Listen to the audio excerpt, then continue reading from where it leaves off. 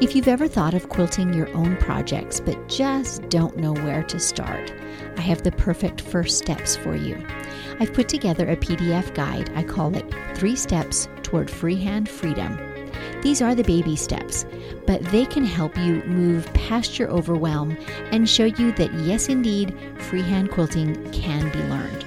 So if you'd like to snag this PDF, there's a link in the show notes, or if you're an Instagram user, just message me 3 steps. That's the number 3 STEPS, and I'll send you that link. Let today be the day you get started.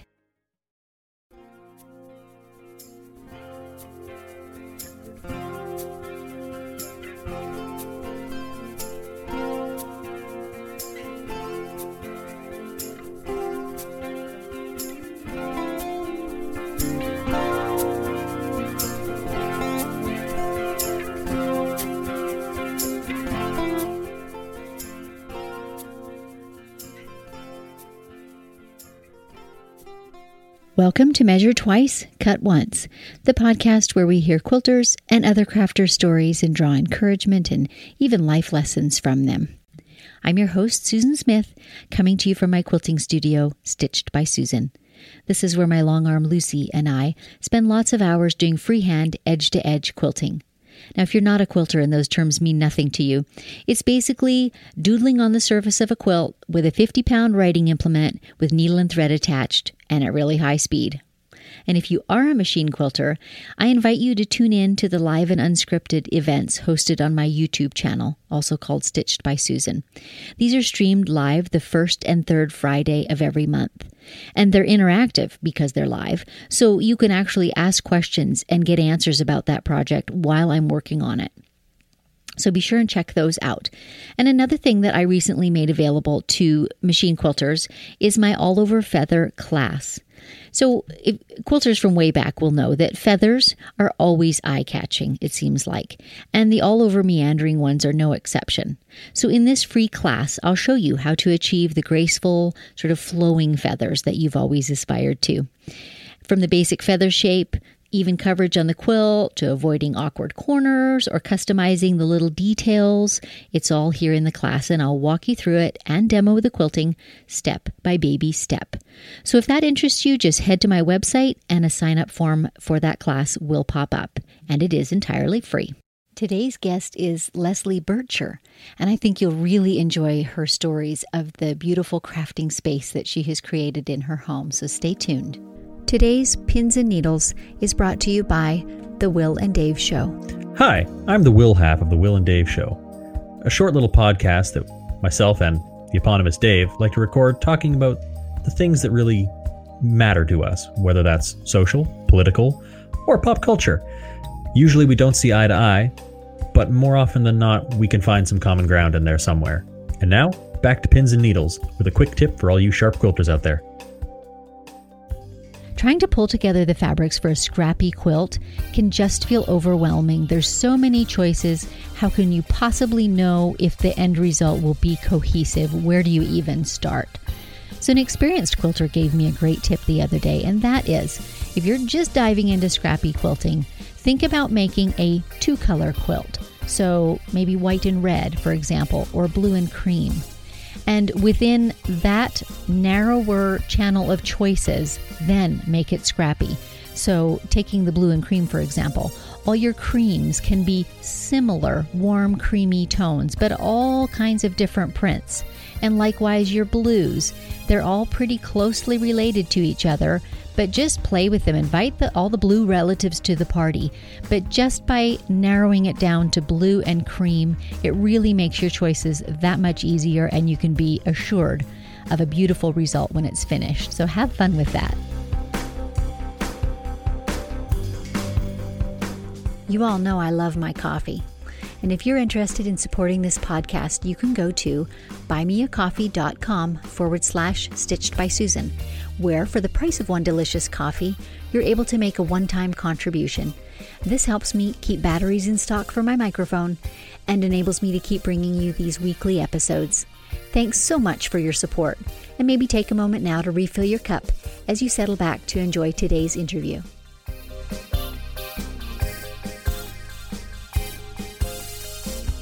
My guest, Leslie, is really active on social media, and over recent weeks and months, I've been watching through photographs, watching her develop the aesthetic of her home quilting studio and how she has redecorated and created little touches and created really an atmosphere that her creativity lives in. I think you'll really enjoy hearing about how she has done that. Well, thank you very much, Leslie, for joining me. I am looking forward to this. I've been looking forward to this since you invited me, so thank you for the invitation.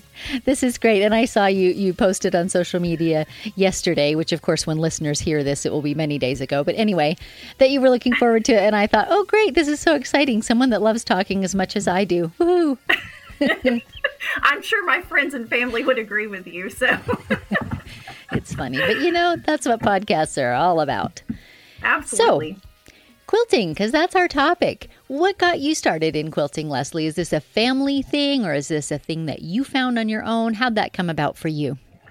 So it's funny, my grandmother, she actually quilted for years. She was a part of a ladies' auxiliary at her church, and I would go over there as a kid and watch all of the ladies getting together and hand piecing. Of course, it's all hand piecing and hand quilting, and I was intrigued by it, but I was a little kid and I didn't do much there.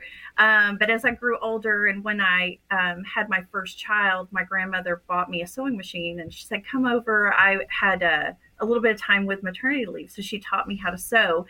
But babies, work, I just didn't have the time to even get involved in it. So years go by, and about 3.5 years ago, my friends, Karen Jeannie, they decided they were going to take a Quilt 101 class and asked if I would be interested. And I had a couple of quilt tops from my grandmother that were at my house. And I thought, man, that might be fun. And I could learn and maybe finish out her quilt tops. And so we'll see how it goes. But I loved it. I took that first class, and Debbie Davis, she was our quilt teacher. I call her my Yoda now because she's just brilliant. She's a brilliant quilter.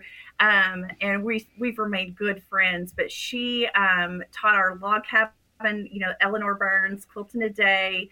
And it was just awesome. And I just got bit by the bug. And so I haven't stopped since. And it's been a wonderful craft for me. And I'm just so thankful that I get to do something that kind of ties back to my grandmother. I wish she was here to see me doing that now. But she passed away in 2015, but I know that she's here in spirit and watches over me as I learn this craft. So yeah, that's kind of my story. Whispers in your ear and tisk tisks sometimes, I bet, yes, too. Absolutely. Yes. So I have a question. If she was a hand quilter, what style of quilting frame, like if these were multiple ladies, did they have the room size sort of frame to quilt on? Oh, yes. It was huge. I mean, I could crawl under it as they were all sitting around it. So it was kind of neat to watch. And they left it up all the time. There was a quilt on it at all times. So they would, make these quilts, auction them off for their auxiliary, and give it to others who were in need. And it was neat to watch it growing up. I agree. So my mom was a hand quilter like that too, and that's how I learned as well. And I tell you what, never underestimate the amount of fun that can be had by a bunch of kids under a giant quilt in a living room. Like we gave up our living room whole winters at a time, to a big quilt. Of course. One of my older brothers at some point figured out a pulley system whereby we could swoop that thing up to the ceiling and it didn't have to take over the whole room. And that was quite an invention. We loved that. That's smart. Anyway, I noticed too in your recent social media post that you were away with some friends on a retreat/getaway, and that looked like a serious party. Is this a thing that you do quite a bit of? Are you the arranger or just an attendee? What does that all look like? I am definitely not the arranger. There's a wonderful quilt store in Broken Arrow, Oklahoma that puts this one on, and we go twice a year. And yes, it's quite a party. It's an event.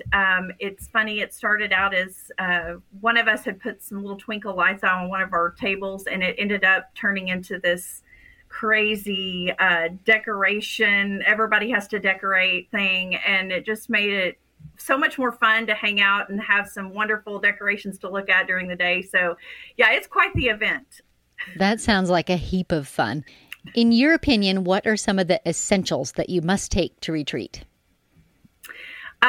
For me, of course, your sewing machine. I've kind of made sure that I take a travel size machine now. I do have a larger Janome Memory Craft 9450. I keep it in the cabinet. I made a mistake by trying to take that with me once, and I thought I'm going to do that again. So having a small, lightweight machine, I think, makes it easier for you to travel with. What's your favorite lightweight machine, if I can ask? I love a featherweight, but it's not necessarily a featherweight. They're kind of heavy. True. They're heavier than they look. But I love to sew on that. Or I just purchased a Janome 3160, and it's been perfect. It's about 11, 12 pounds, perfect for retreat. So I love that machine, and it works great. So I would say definitely a travel type machine is so important. And then of course we just built some ironing boards, that are just a small travel size ironing board made of, some plywood, batting, ironing board material, and some nice fabric, a decorator weight fabric on the top. And that has really worked out well. And a cutting mat, all of your normal tools, but we did build tidy totes. And I don't know if you've seen the tidy totes have been out there, but Hillside Quilting Australia, they put out a pattern for a tidy tote, and it is essentially just a bag that you can carry, and it holds a 3-drawer compartment, and it just keeps it all in one place. And so anytime I'm going to go to a class or a retreat, it's already all packed up, and I just grab my bag and go. So you can keep your rotary cutter, your scissors, anything that threads, bobbins, all of that can be stored in one place, and it makes it really nice to travel with for retreats or classes. How nice. Are you a person who goes with kind of an agenda of what projects you're working on, or are you like me and you take about 3 or 4 times as many as you could possibly accomplish so that you can do whatever you feel like today? So my friends, they laugh at me because I will usually take one that's almost complete so that you can feel like you actually completed something when you're at retreat, right? So they'll be like, you're cheating a little bit, but I don't think it's cheating. I think that just makes sense. It motivates you to keep going. So I do try to take something that's almost complete and finish it first. And that kind of gets me going. And then I usually have everything cut and ready to go. When I go, I have them packaged up. I use some project bags, and I have it all organized before I head out. But yeah, I like to have all my projects organized and ready. I usually take 3 or 4 and hopefully get through them while I'm there. So yeah. I agree. Even if you're not by nature an organizer, it makes sense to do for a retreat, because there is nothing worse than getting there and finding the one fabric you needed or the one specific tool or ruler that you needed, you don't have. And so if you do take the time to break down the project and bag it up and label it, and that just helps you think through all the things that you might need for that project. So cool. Well, absolutely. I totally agree with taking the one that's not quite done for a quick win.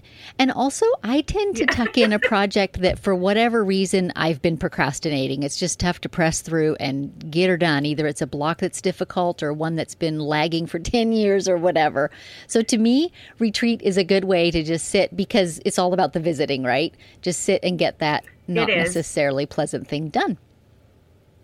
That's right. I know one of the retreats that we went on, I thought, well, I'm going to work on this one the entire time. And that was probably not the best approach.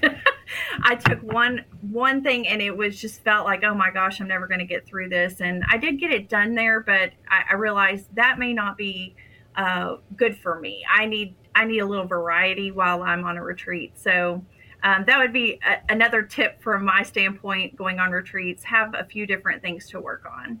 Yep, I agree with that one too, because after all, it is about a retreat and about a refreshing time. It's not a job.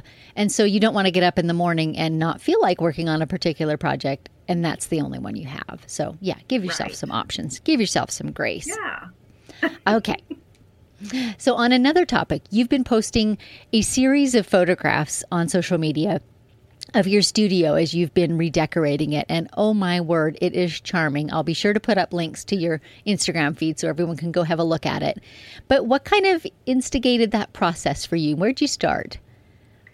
Well, when we moved into this house, it's been about 3 years. So I'd only been quilting for maybe 4 months before we moved into this house. And I started just with my machine and my table and a bookcase and just starting really small, and figuring out along the way what's my style. I think as we grow in our craft, we kind of start understanding what we want that room to feel like and look like. And I decided, it doesn't have to be a messy crafting space. I think we've all had those situations, but I really wanted a place I could retreat to and feel happy in. And so I think that was, I wanted a place that I could create where my family would feel like coming in and hanging out with me when I sew. And my friends, when they come over, they could hang out in the quilt room if they wanted to sew on my machine or watch television or plan a retreat or plan parties. We've done all of that. And so working on just step by step, trying to figure out what does my style look like and how did I want this room to feel and serve me and my family and my friends. I love that philosophy. More often than not, crafters, workspaces become a dumping ground. And so often I think it is because we haven't taken the time, which you've done, to kind of think through, what do I want it to feel like? But it just warms my heart to think of the crafting space being a sanctuary, really, as opposed to just a jumble. And how much more creative is that? For myself, I know that I don't create well in too much mess. And so my philosophy is when I'm done a project, I put all the stuff away. So that doesn't affect the aesthetics of my room. But I do love to have work surfaces and spaces that are clean. My mind does not work as well when I'm surrounded by jumble. How about you? Not at all. I have to start with a clean slate. And my room, when I'm in here, before I get any kind of project going, I'm working in a clean, fun, creative space with lots of color that's inspiring. So I don't do well either in a messy space. I really need to have a clean environment that's inspiring to me to get my creative juices flowing. So I love having it all clean and pretty before I go. So I'm with you 100%. Yep. Good. I want to dive just a little bit deeper because now I want to go work on my room, right? So how did you kind of approach this? Did you first spend some time thinking about, or maybe even jotting down, what are the purposes of this room? And then how did you go from there into what do I need in this room? What could I glean from my house? What do I need to go purchase? What does storage look like? Any of those things. Oh, absolutely. So I knew I needed a space for my machine. And it's funny because I had been searching for the right table. And I don't know about you, but I went through 3 different tables before I could figure out which table was going to work best for me. Of course, we all start out with a folding table. I started out with a folding table. And as you grow, you realize, man, I'm sewing pretty fast and this table is not going to work for my speed. And so eventually I found a table on Facebook Marketplace. There's lots of great deals. Oh, that's a good resource. Mm-hmm. Yeah. And I had found this, it was a horn cabinet and I got it for $150. And that's unheard of. And so we went and picked it up, and it was kind of a jumping off point for me. Of course, I needed a cutting table.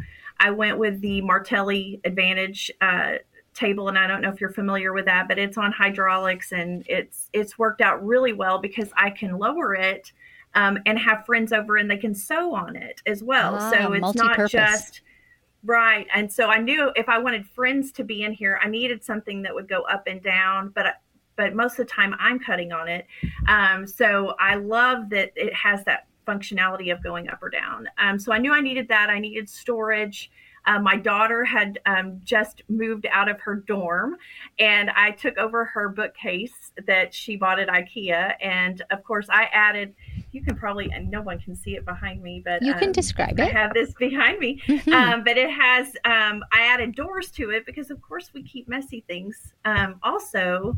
And I wanted the bottom half to be covered. And so the top part is glass and it has all my pretty things, but functional things that aren't as pretty and cute, I keep down below. And then the biggest thing for me, I wanted a chair in my room that I could do handwork, but I needed it to rock.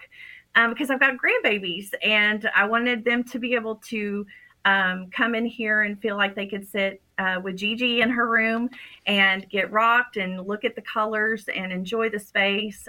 So I made sure to find the right chair for my room that they could enjoy as well. So those were kind of some important things to me to have in the space. And I just took my time finding what was right.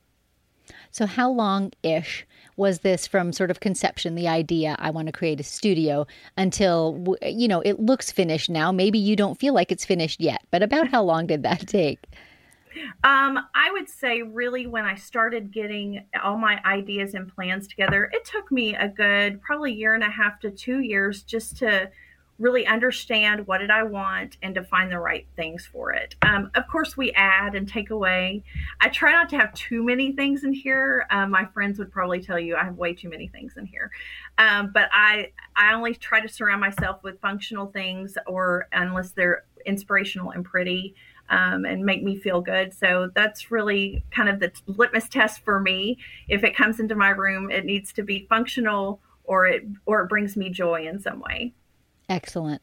That's honestly really encouraging because, I get upset when I can't recreate the space of my dreams in a weekend. Yeah. And realistically, that's not going to happen, right? It takes longer than that to think through the process. And two, as you say, there's nothing wrong with it evolving. You don't have to arrive. It's about the journey too, of creating that beautiful, comfortable, creative space. I love all of that. Well, this has just been so cheerful, and I'm getting glimpses, by the way, for our listeners. I'm getting glimpses of your beautiful pink curtain with the pom-poms and all these little sweet touches that you've put in your room. And your room is very, how would you describe it in a couple of words? It's warm, it's feminine, it's soft. What are some of the things that you were going for? I think you described it. It's funny. It matches the style of my quilting, I think. And I'm always drawn to colorful, girly, feminine fabrics. And, my colors are, the pinks and the aquas. And I love navy and mint green and just some of those warm, girly colors that come together to create a really good feeling. So I would say, I think this room is warm and inviting, and I think that it's important. Like I said, for me, it was important for me to create that space for my friends and my family to come in and enjoy it with me.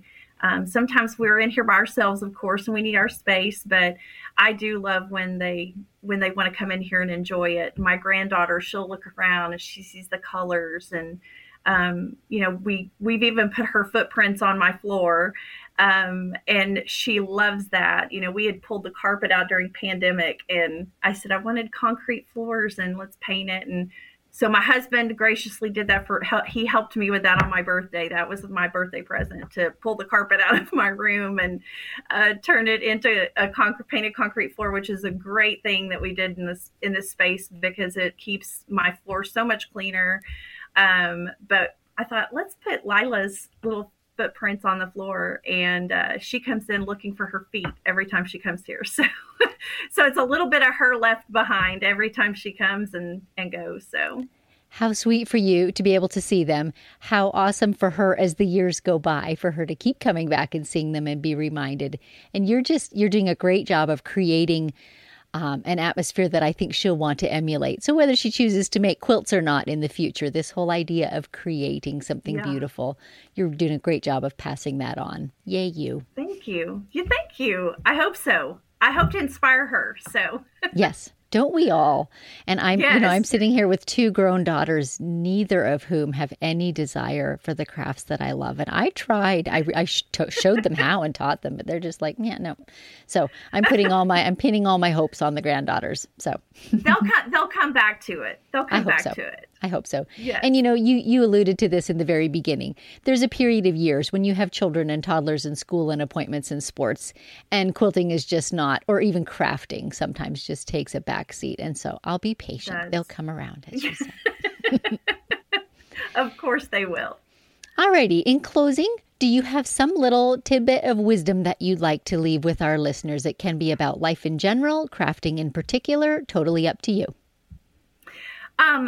I think the main thing for me that I would like to leave with everyone is we can have functional spaces that are beautiful, and we don't always have to have chaotic craft spaces. I really feel like that's something that we've seen all over the place. You can look at different things out on the internet of craft rooms, but I think really know that you can have both. You can have function and beauty that inspires you to be creative, and that is the thing that I hope to create when I'm in this space, is that functionality, but also beauty and pretty that brings me great joy, and something that my family and friends can enjoy as well.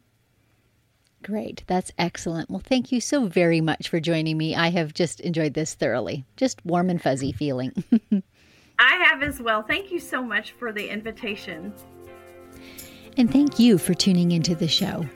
I will put a link in the show notes to Leslie's Instagram feed so that you too can enjoy her photographs of her developing studio. And maybe you'll get some ideas there for creating your own inviting workspace that both inspires you creatively and becomes a sanctuary for you. So if you enjoyed this podcast, consider leaving a review on Apple Podcast or whatever the listening app of your choice is. It really helps other listeners to find the show so they can hear these warm stories as well. Until next time, may your sorrows be patched and your joys be quilted.